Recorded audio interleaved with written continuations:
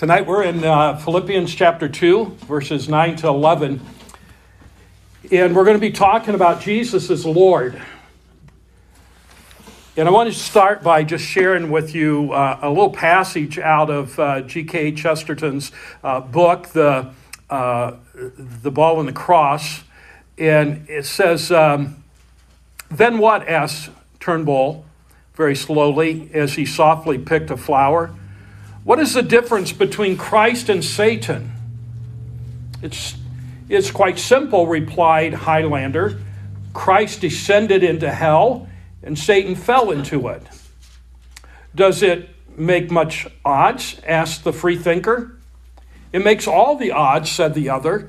"One of them wanted to go up and went down, and the other wanted to go down and went up."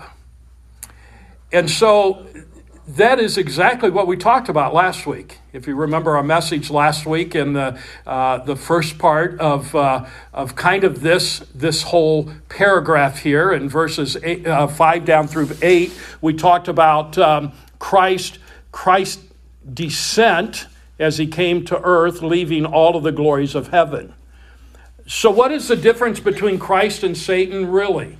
What is the difference between Jesus and all of us? Well, we want to go up, and oftentimes we end up going down, and Jesus wanted to go down, and as a result, he went up. Now, suppose you have been out of the country during the recent big game between Ohio State and that university up north, and you did not hear what the outcome was of the game. But you were concerned because you wanted to watch the game, and so you asked me to record the game for you so that when you came back, you could watch the game, and you didn't want me to tell you the score or anything. So when you got back, suppose that I suggested that we place a $100 bet on the game. Would you take me up on the bet? Only if you wanted to give me $100 would you take me up on the bet. And why is that? Because the outcome of the game is not in any doubt for me. But it is for you because you didn't see the game. But I already know. So betting against a game when the outcome is certain would be utter foolishness, wouldn't it? I mean, really. And yet millions of people bet their eternal destiny against an outcome that God has declared absolutely certain. Jesus Christ has been raised from the dead and is ascended to the right hand of God the Father, where he awaits all of his enemies to be made his footstools. The psalmist said in Psalm 110 and verse 1. So God's word assures us that every knee will bow to acknowledge Jesus Christ as Lord. And yet people go on betting their eternal destiny against the sure word of God, living as their own Lord and their own saviors, as if God's word were uncertain and not true at all. It sounds a little ridiculous, doesn't it?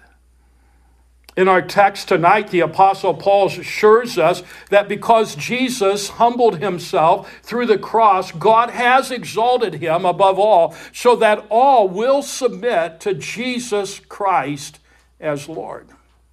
And so I want to set forth for you tonight from the text that we have in front of us, what the Scripture teaches, and then I want to deal with some potential objections and then to that teaching, and then I want to offer a few applications. So 3 things: what the Scripture teaches, what are potential objections to the teaching, and then some practical application. So the first thing that we see is the teaching. And there's a couple of things here. First of all, the crucified, risen, and ascended Jesus is now at the place of supremacy over all of creation. And Paul says in chapter 2 and verse 9, "Therefore God also has highly exalted him and given him a name, the name which is above every name." The word therefore takes us back to verse 8. Anytime you see that word, you need to back up in what you're reading. And this whole paragraph from verse 5 actually down through verse 11 is kind of contained, but we broke it into two parts. So we want to go backwards and read what was before this. Before the therefore in verse 9, we find in verse 8 it says, "And being found in the appearance as a man," he's talking about Jesus Christ here, "he humbled himself and became obedient to the point of death, even of the death of the cross. Therefore, God." You see how that fits in there?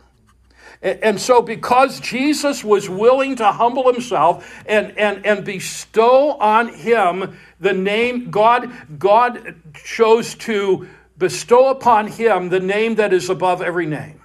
God highly exalted him.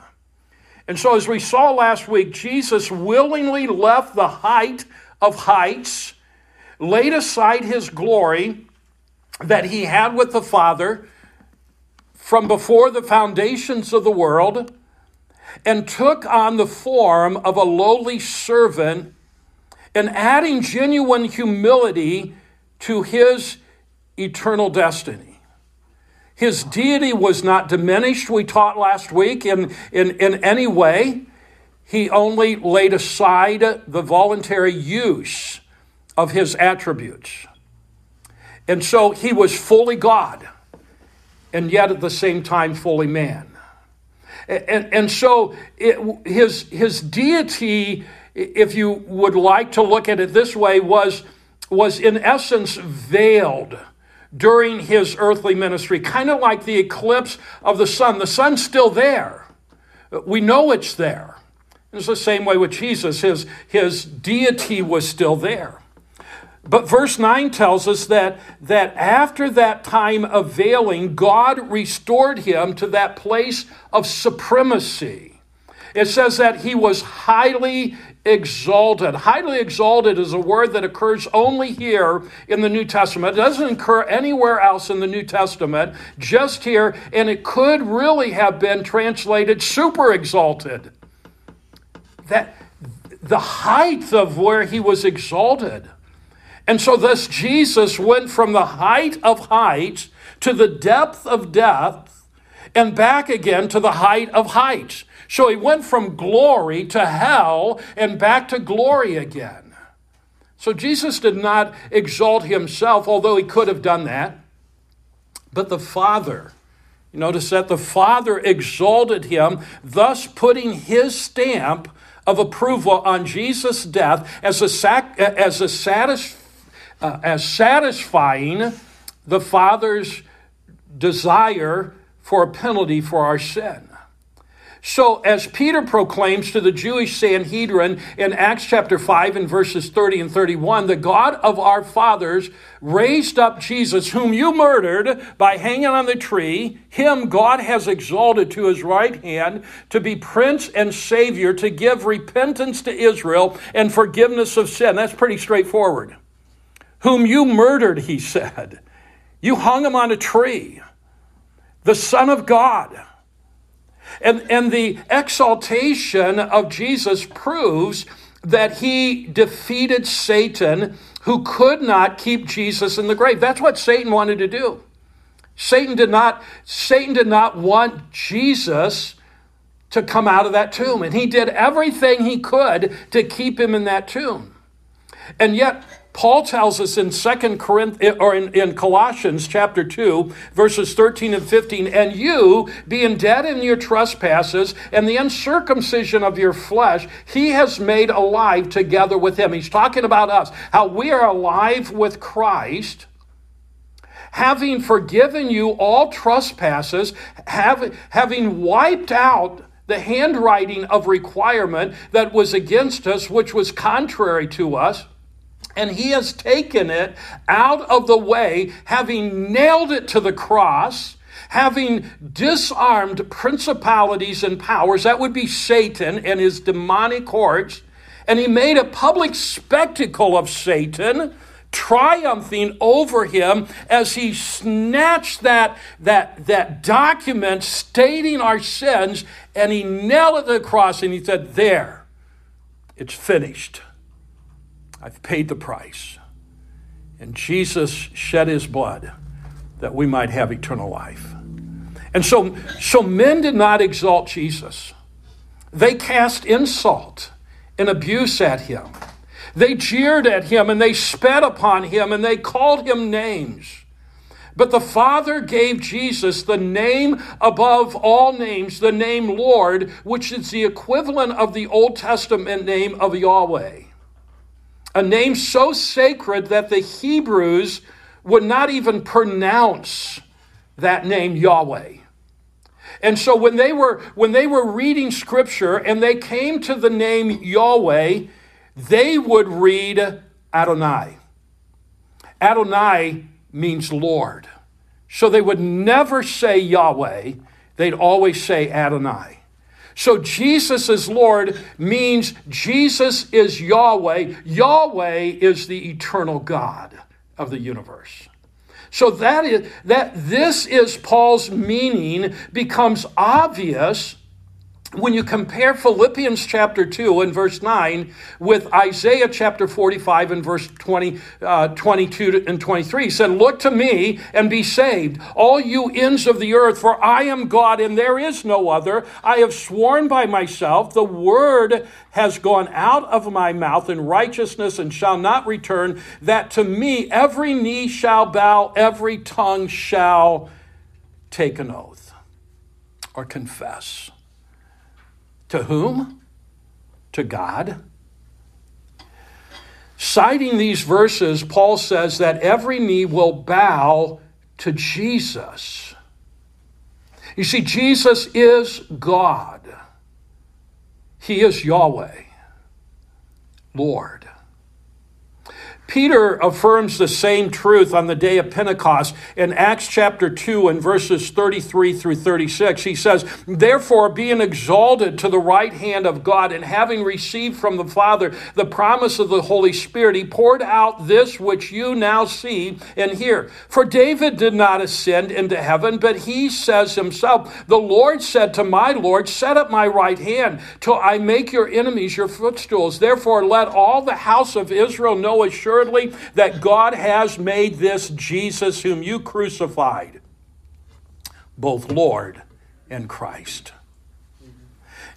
And thus any teaching, such as that of Jehovah's Witnesses or Mormonism, which diminishes or denies the full deity of Jesus Christ, goes against the clear apostolic witness to Jesus.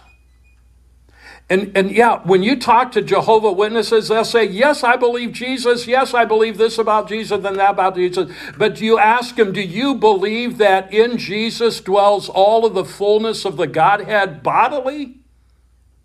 Well, no, he's not God. They are denying who Jesus is.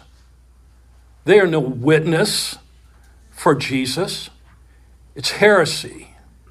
It's a false religion, and it needs to be looked on in that way. Some people say, well, they're good people. No, they're deceitful people. They're people that are bound by Satan on the way to hell, and Satan is trying to take as many people to hell with him as he can. The Jesus who humbled himself to the death on the cross has been raised up, ascended into heaven, and placed at the right hand of God the Father in the place of supremacy over all of creation.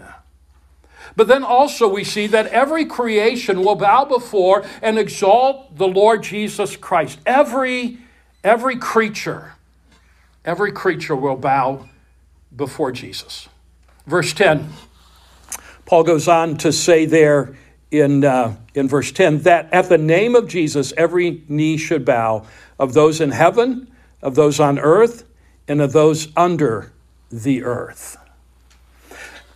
So to emphasize the universality of Christ's exaltation and lordship, Paul added those words, of those in heaven, of those on earth, and those under the earth. Is there any other place you could be? Pretty much covers it all. And so every created being will submit to the lordship of Jesus Christ. First of all, in heaven, the angels will bow willingly before Jesus. They know that Jesus is God. The angels are awesome creatures of great power and glory. In fact, the mighty angel Gabriel, who brought visions from God to the prophet Daniel, struck such fear into Daniel that he fell on his face. So he came near where I stood, Daniel 8:17 says. And when he came, I was afraid and fell on my face. But he said to me, understand, Son of Man, that the vision refers to the time of the end. On another occasion, when Daniel saw the angel, he grew pale and he lost all of his strength. When the angel's hand touched Daniel, it set him trembling on his hands and knees, and it rendered him speechless. In Daniel chapter 10 and verse 8, it says, therefore, I was left alone when I saw the great vision, and no strength remained in me, for my vigor was turned to frailty in me, and I retained no strength. This is at the vision of an angel. We get this idea that angels are cute little cuddly things with some wings that are flapping around a little bit. That is not an angel. Satan maybe, because Satan disguises himself as an angel of light, but angels were frightening beings. In verse 10, suddenly a hand touched me, which made me tremble on my knees and on my palms of my hands. Verse 15, when he had spoken such words to me, I turned my face towards the ground and became speechless. But I tell you what, that mighty Gabriel, as mighty as he is, and as beautiful as he is, bows before the Lord Jesus Christ. On earth, those who have tasted God's sovereign grace will willingly bow before Jesus. Others, including many of the mightiest people of this earth, the most powerful men who have ever lived, great kings and wealthy tycoons and evil drug lords, one day they will all bow, many of them against their will, but they will bow. Make no mistake about it.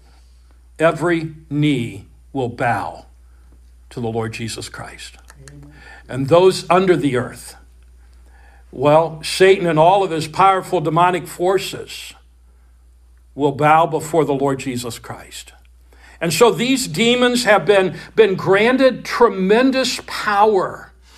They're not omnipotent. They don't have the power that God does. Satan isn't able to do whatever he wants without the permission of God. He has no power of his own. He does not know our thoughts. He is not omnipresent here and at the same time on the other side of the world. Satan is in one place at one time. Now he's got a whole lot of demons that are scattered around, and granted, he can move from one place to another rather rapidly, but Satan isn't God. He doesn't have the attributes of God. He wanted to think that he was like God, and he was going to ascend his throne above the throne of God, and God said, wait a minute. Boom. Slammed him to the ground. Just like that. And he thought he was powerful and glorious. But in the book of Job shows how Satan can move wicked people to commit slaughter. Sometimes we look at what's going on in the world around us and we think, wow, there's a lot of terrible people out there. Yeah, there's a lot of terrible people that are under the control of Satan. And he can use wicked men to commit slaughter. He can cause a powerful wind to knock down houses. He can inflict a man with illnesses. He can do these things, but only through the permission of God. And so we see in Job chapter 1 and verse 15, It says when the Sabians raided them and took them away, indeed they have killed the servants with the sword, and I alone have escaped to tell you. That was a servant that came back to tell Job what had happened. In verse 19, and suddenly a great wind came from across the wilderness and struck the four corners of the house, and it fell on the young people, and they are dead, the children of Job. And I alone have escaped to tell you. This was all the activity of Satan. I think many of the things that happen in our world today are things that God will allow Satan to do for some purpose or another. We don't always know. Job didn't know why it was going on. But there was a day when Satan came to God, and God said, what have you been doing, Satan? He said, I've just been walking to and fro throughout the earth. And he said, have you considered my servant Job, that he's a righteous man? And Satan looked at God and said, he doesn't worship you for naught. If you take everything away from him, he'll curse you to your face. You see, Satan doesn't understand how we can love God, how we can honor God and extol him, and even in the face of turmoil in our life. Satan doesn't understand that. So Satan went out of the presence of the Lord. Verse 7 tells us in chapter 2, and struck Job with painful boils from the sole of his feet to the crown of his head. He allowed Satan to do all of the other things, but he said, leave Job alone. And then finally he said, okay, you can afflict him, but do not take his life. So you see, Satan doesn't even have the power to take our lives without the permission of God. Certain demons apparently have territorial powers over entire nations. And the book of Daniel makes this clear in Daniel chapter 10. Then in verses 12 and 13, then he said to me, this is the angel talking to Daniel, do not fear, Daniel, for the first day that you set your heart to understand and to humble yourself before your God, your words were heard. In other words, he said, God heard your prayer on that very first day. And I have come because of your words. But the prince of the kingdom of Persia withstood me 21 days. You know what that's saying? That's saying that Daniel prayed to God, and God sent the angel down to give Daniel the message. But there was a battle that took place in the heavenlies between the demons of Satan, the kings and the princes of Persia, and this angel. And it went on for 21 days, and the angel was not able to prevail. And he said, behold, Michael, one of the chief princes, one of the higher angels in heaven, came to help me, for I had been left alone there with the kings of Persia. He's not talking about physical kings on earth. He was talking about spiritual beings that were in charge of the territory of Persia. But they all know that one day they will bow before Jesus as Lord. As powerful as they are, one day they will bow. Years ago, a well-known missionary, Don Richardson, had a kind of an interesting theory about hell. And sometimes I have a little problem with people's theories that are not biblically based. But it's an interesting theory that he had. He said that often hell is pictured as the demons and the damned blaspheming and cursing God and just screaming out horrible things to God for all eternity. But Don said this. He said, God isn't going to allow that to go on throughout eternity.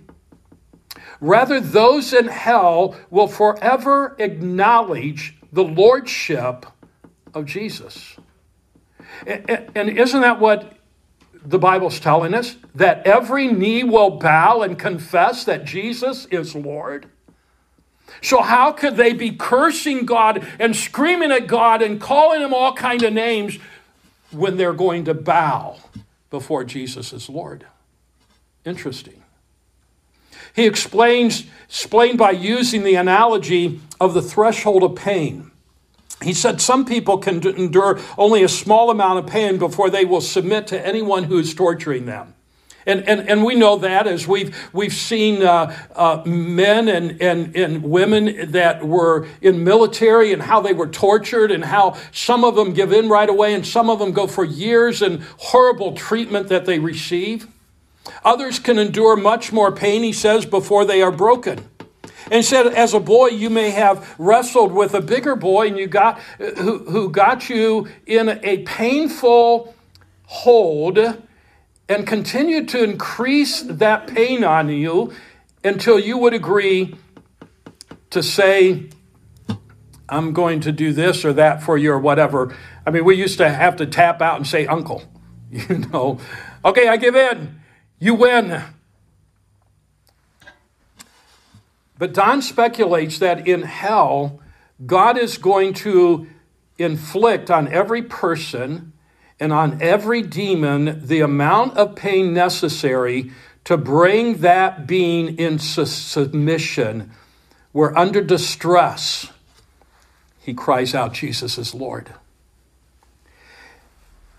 And if God were to lessen the pain and the person would again begin to defy God, God would increase the pain to the point where they would submit and then hold them at that level throughout eternity to where they are constantly acknowledging that Jesus is Lord.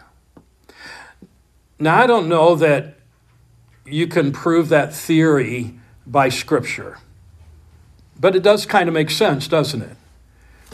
They're going to confess that Jesus is Lord, and they'll be doing it because God will be putting the pressure on them, and they will bow their knee. So however God does it, there isn't a rebellious creature on earth or in hell who will not acknowledge Jesus Christ is Lord. There's a lot of wicked people today that defy God. One day, they're going to bow. It will be a forced confession, but every knee will bow and confess that Jesus is Lord to the glory of God. Amen. Every tongue will confess the lordship of Jesus Christ to the glory of God the Father. In verse 12 there, Paul says to us, therefore, my beloved brethren, as you have already obeyed, not as in my presence only, but now much more in my absence, work out your own salvation with fear and trembling. Now, as we back up and we look again at verse 11, it says, "In that every tongue should confess that Jesus Christ is Lord to the glory of God, and then that we will work out our own salvation with fear and trembling." We've already alluded to this fact, but also we need to understand that to honor Jesus is to honor the Father because Jesus is God.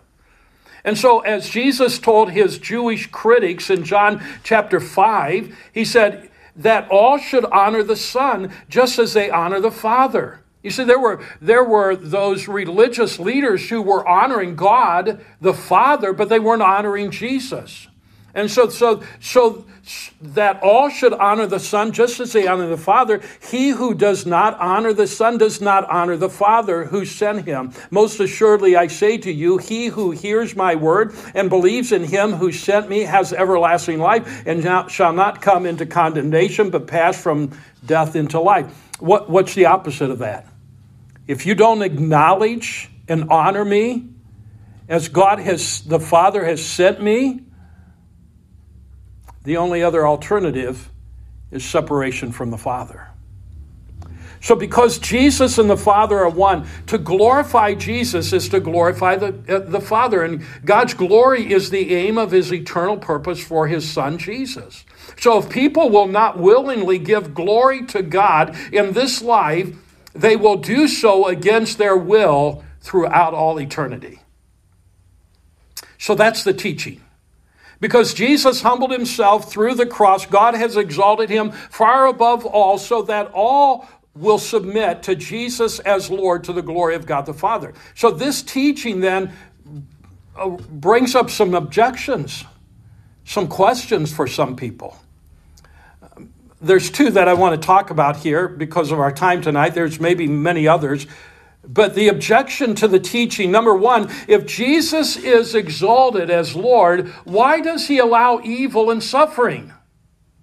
Why doesn't he just squash all rebellion right now?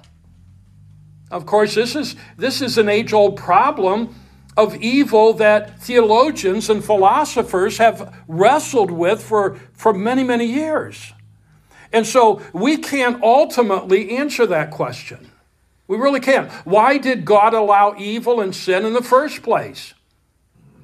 Except to say it was part of his sovereign plan, and it results in a greater glory to God than any other plan? We don't really know. The Bible doesn't explain that part to us. To attribute evil to the fact that God gave freedom of choice to the angels and later to human beings does not really solve the problem, does it? Because obviously God knew the sinful choices that would be made. He knew all things. Before he even created the world, he knew what people were going to do and the decisions that they were going to make. He even ordained the cross before the foundation of the world. Before he ever created anything, he decreed that Jesus would die on the cross for our sins. And that gets into some pretty deep theological discussions when we begin to look at the decrees of God and where you place certain things in the decree of God. But Ephesians chapter 1 and verse 4 says, just as he chose us in him before the foundation of the world, that we should be holy and without blame before him in love.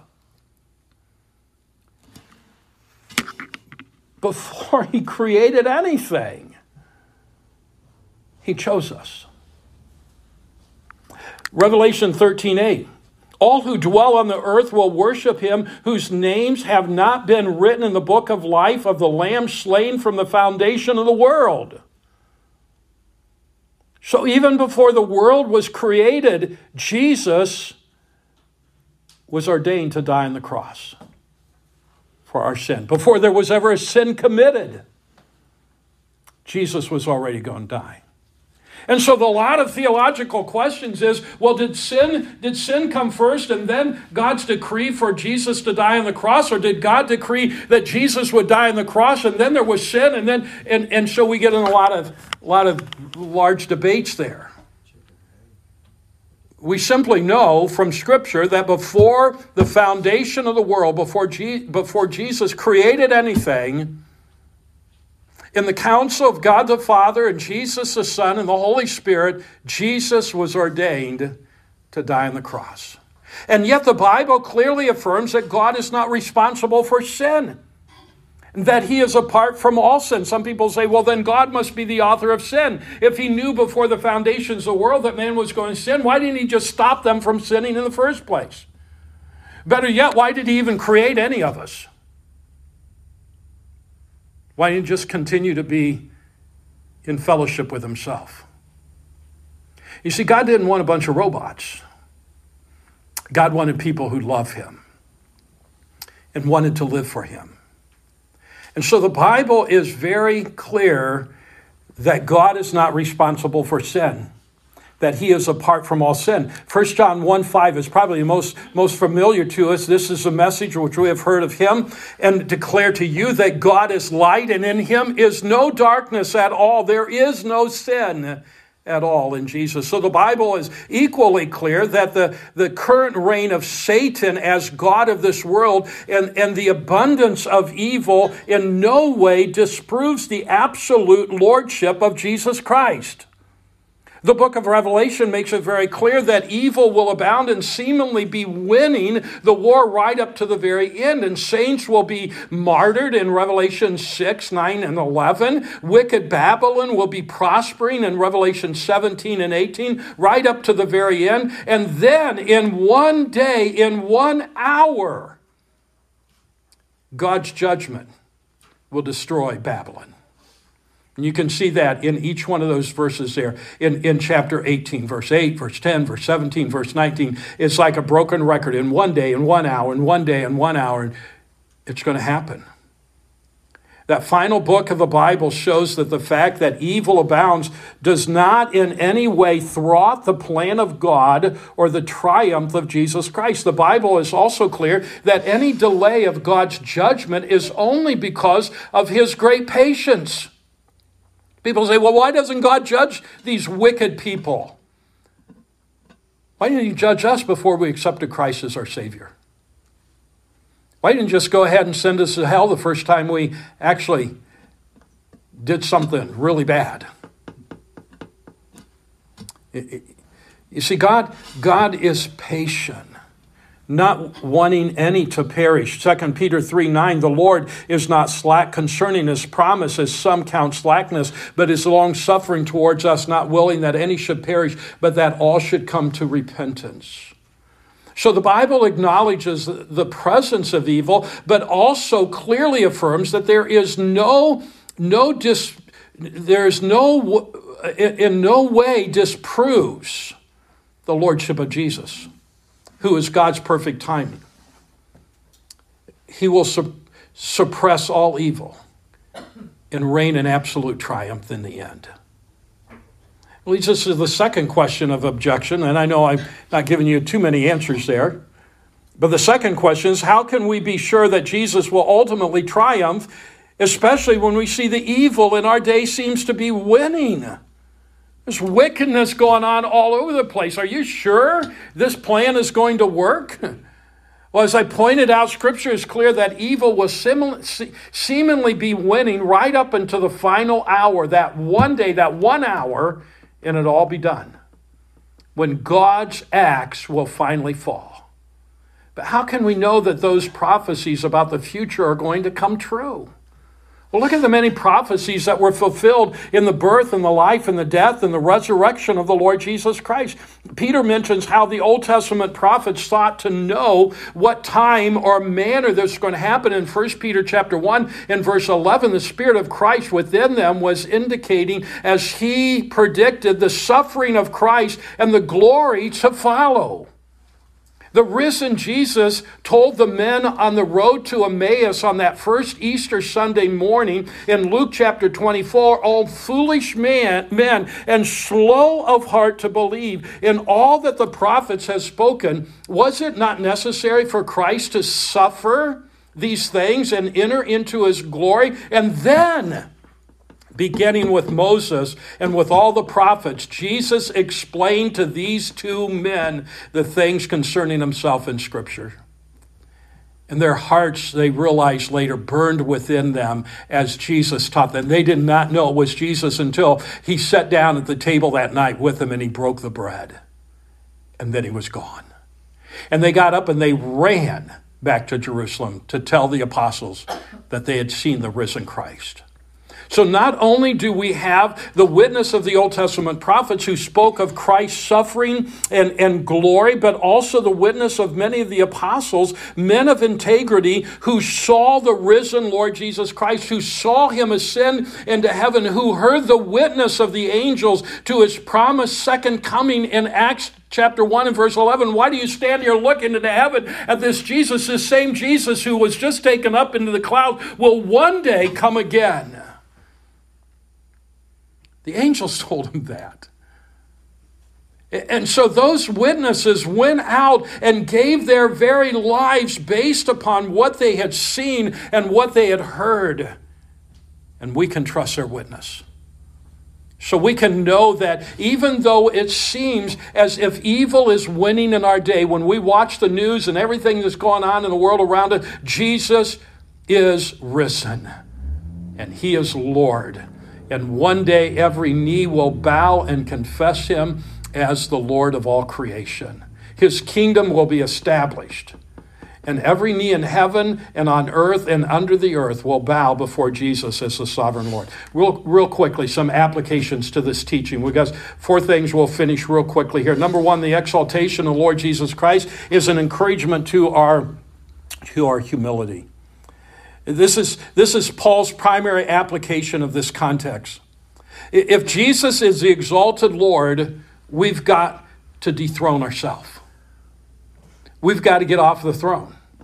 We are to follow our Lord in his example of laying aside his rights and taking the form of the servant. Because he humbled himself, God highly exalted him. Jesus taught, for everyone who exalts himself shall be humbled, and he who humbles himself shall be exalted. Luke 14:11.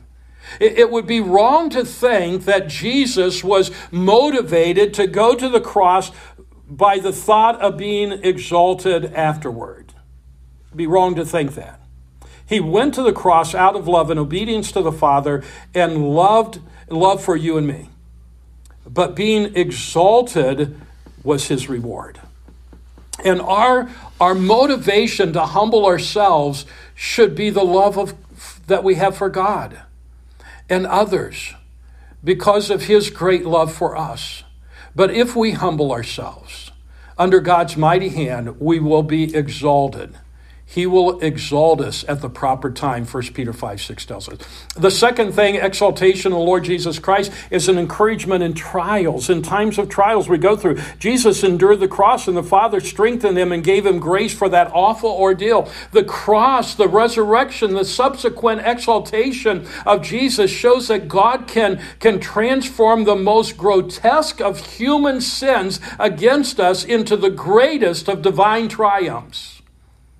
Any suffering or tragedy that we face can redound to the glory of God. The great British preacher Charles Haddon Spurgeon knew this encouragement from Christ's exaltation.